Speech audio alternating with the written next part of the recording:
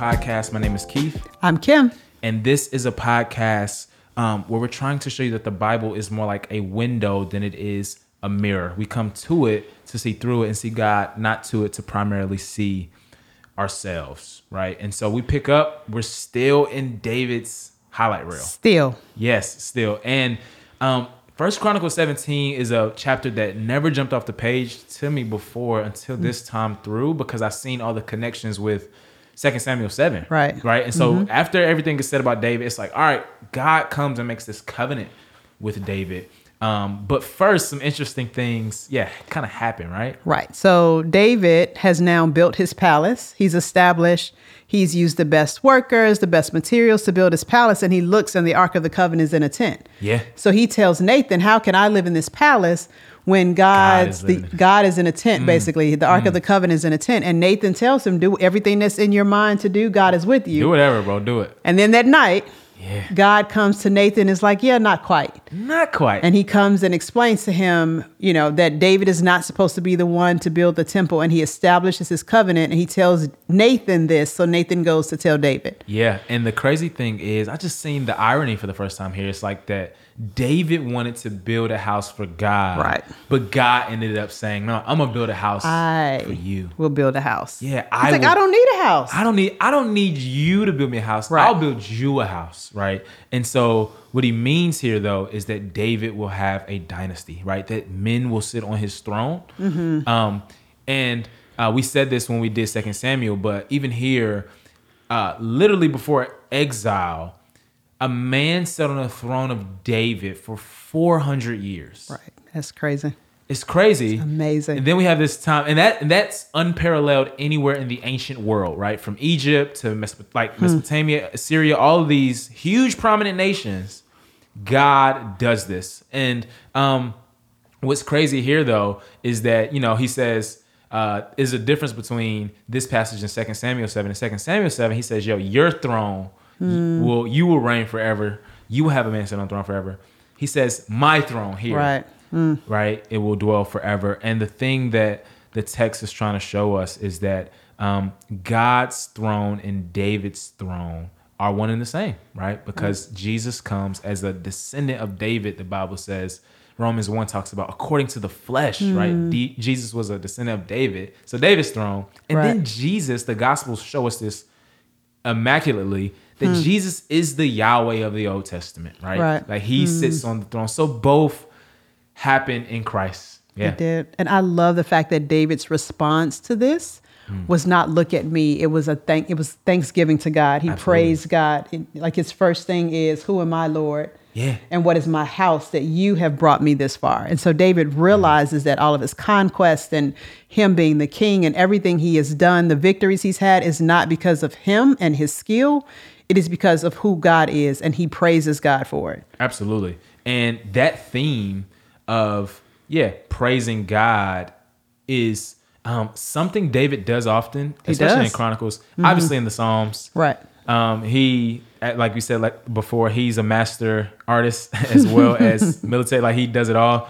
But I love too, another reason to thank God, I love too in 1 Chronicles 18, when we come to the passages that talk about, his military victories, they continue to talk about them. Right. It says that the Lord did that, right? Like the Lord gave David victory. Exactly. And that his greatness, David as a human, his greatness was meant to point back to Yahweh's greatness. Exactly. Right? And again, I love the fact that the Bible never says there's anything wrong with winning victory or being great, but only when we try to take the credit and the glory. Right. It's who gets the glory. Yeah, it's about who gets the glory, right? And David understands that, as you mentioned before. And I love you mentioned 18, how it says that David finally took Gath from the Philistines. Just the reality that if you look at 1 Chronicles 7, Ephraim's sons were killed. When you look at that genealogy, we talk about how important that is. Yep. Ephraim's sons were killed by the men of Gath. And we're talking about before they became slaves in Egypt for 400 years. So we're talking about hundreds and hundreds of years of these men of Gath being a thorn in their flesh. And here it is, David, finally, it says he defeated them and he took Gath and all of its surroundings. Finally. Yeah. Finally. Absolutely. Yeah. And again, that is the Lord's victory. And then at the end of 18, it says that David reigned over all Israel. Hear this, administering justice and righteousness for all his people. Amen. And yeah, just this pops off the page more because of where we are in the world and time. But one of the things that I think people overlook is that over and over throughout the Bible, the kings in Israel were supposed to administer justice and righteousness, right? And David shows that he is living up to that kingly prescription that God has put in place by being just. And so for us as Christians, we serve the ultimate just God, Jesus. And it's like, why will we not be those who are big in like fighting for all the time and administering and advocating for justice, right? Like this is a mark of a good king, and we serve the greatest king. And a great, Yeah. Indeed, yep. And in 19, we have this crazy story. Yeah. The Ammonites. So the king dies. David decides to, go, and he wants to comfort. And he sends messengers to go comfort the son. And the son listens to people who are around him who tell him, oh, no, they're just coming to spy. So what they do is they humiliate David's messengers, and they basically start a war. Cut their beards off, cut their clothes in half from the waist down, and so it's ugly. Yeah. And then they realize, oh man, we messed up. Yeah. It's like, and we can't fight them by ourselves. So they go and hire some Arameans to come help them fight. And it says here that Joab comes up with a strategy. Yep. But even in Joab coming up with a strategy, he realizes that it is God who's going to give them the victory.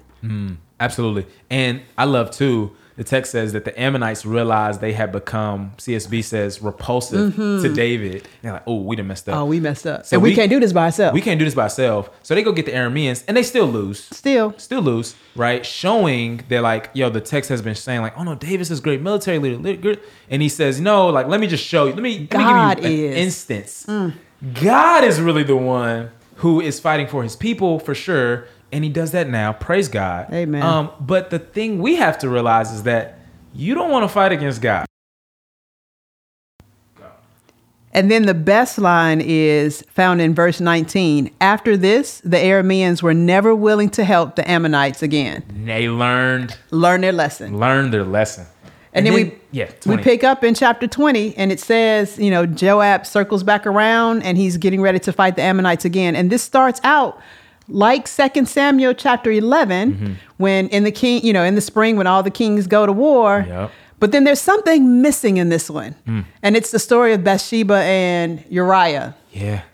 And so here, like the chronicler is telling the story because his focus is David's line. And so he knows everyone who's reading this, they know David's story. They know where he's blown it. They know where he's messed up. And so he doesn't have to detail that in this particular story because everyone knows that. But he's just specifying this is where they were. This is what happened. This is what Joab did as a way of showing all of the military conquests. Yeah, absolutely. And again, right, like he knows you can go back and read that if you desire to. And he's not trying to be deceptive or deceitful with God's word.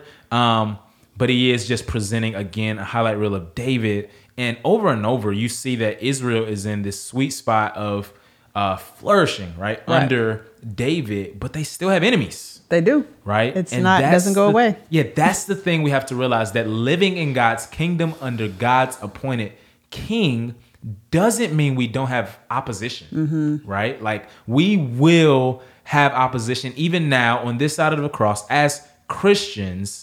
Primarily sin, right? In our inside and outside of us. Right. False teachers, right? Exactly. We know about those. And Satan himself. Right. And the thing we have to realize that we're not on the wrong side of history or doing things wrong just because people are or things are coming against us. Right? Like, because we are on God's side, we automatically have an enemy. Yeah. And I love how he, like the story where he doesn't tell, like we've talked about how he just gives snapshots in one lines, like we talked about with Reuben and with Saul, because people know. Yep. And this is the point of him writing this is to remind people who are in exile because they really blew it, that God isn't focusing on that. He's providing hope to remind them of, this is who David is. This is a promise I made to David. I don't need to remind you of the ways, the specifics to how he failed. Yeah. But I need to remind you of who I am and how I am restoring you and giving you all hope and encouragement to remind you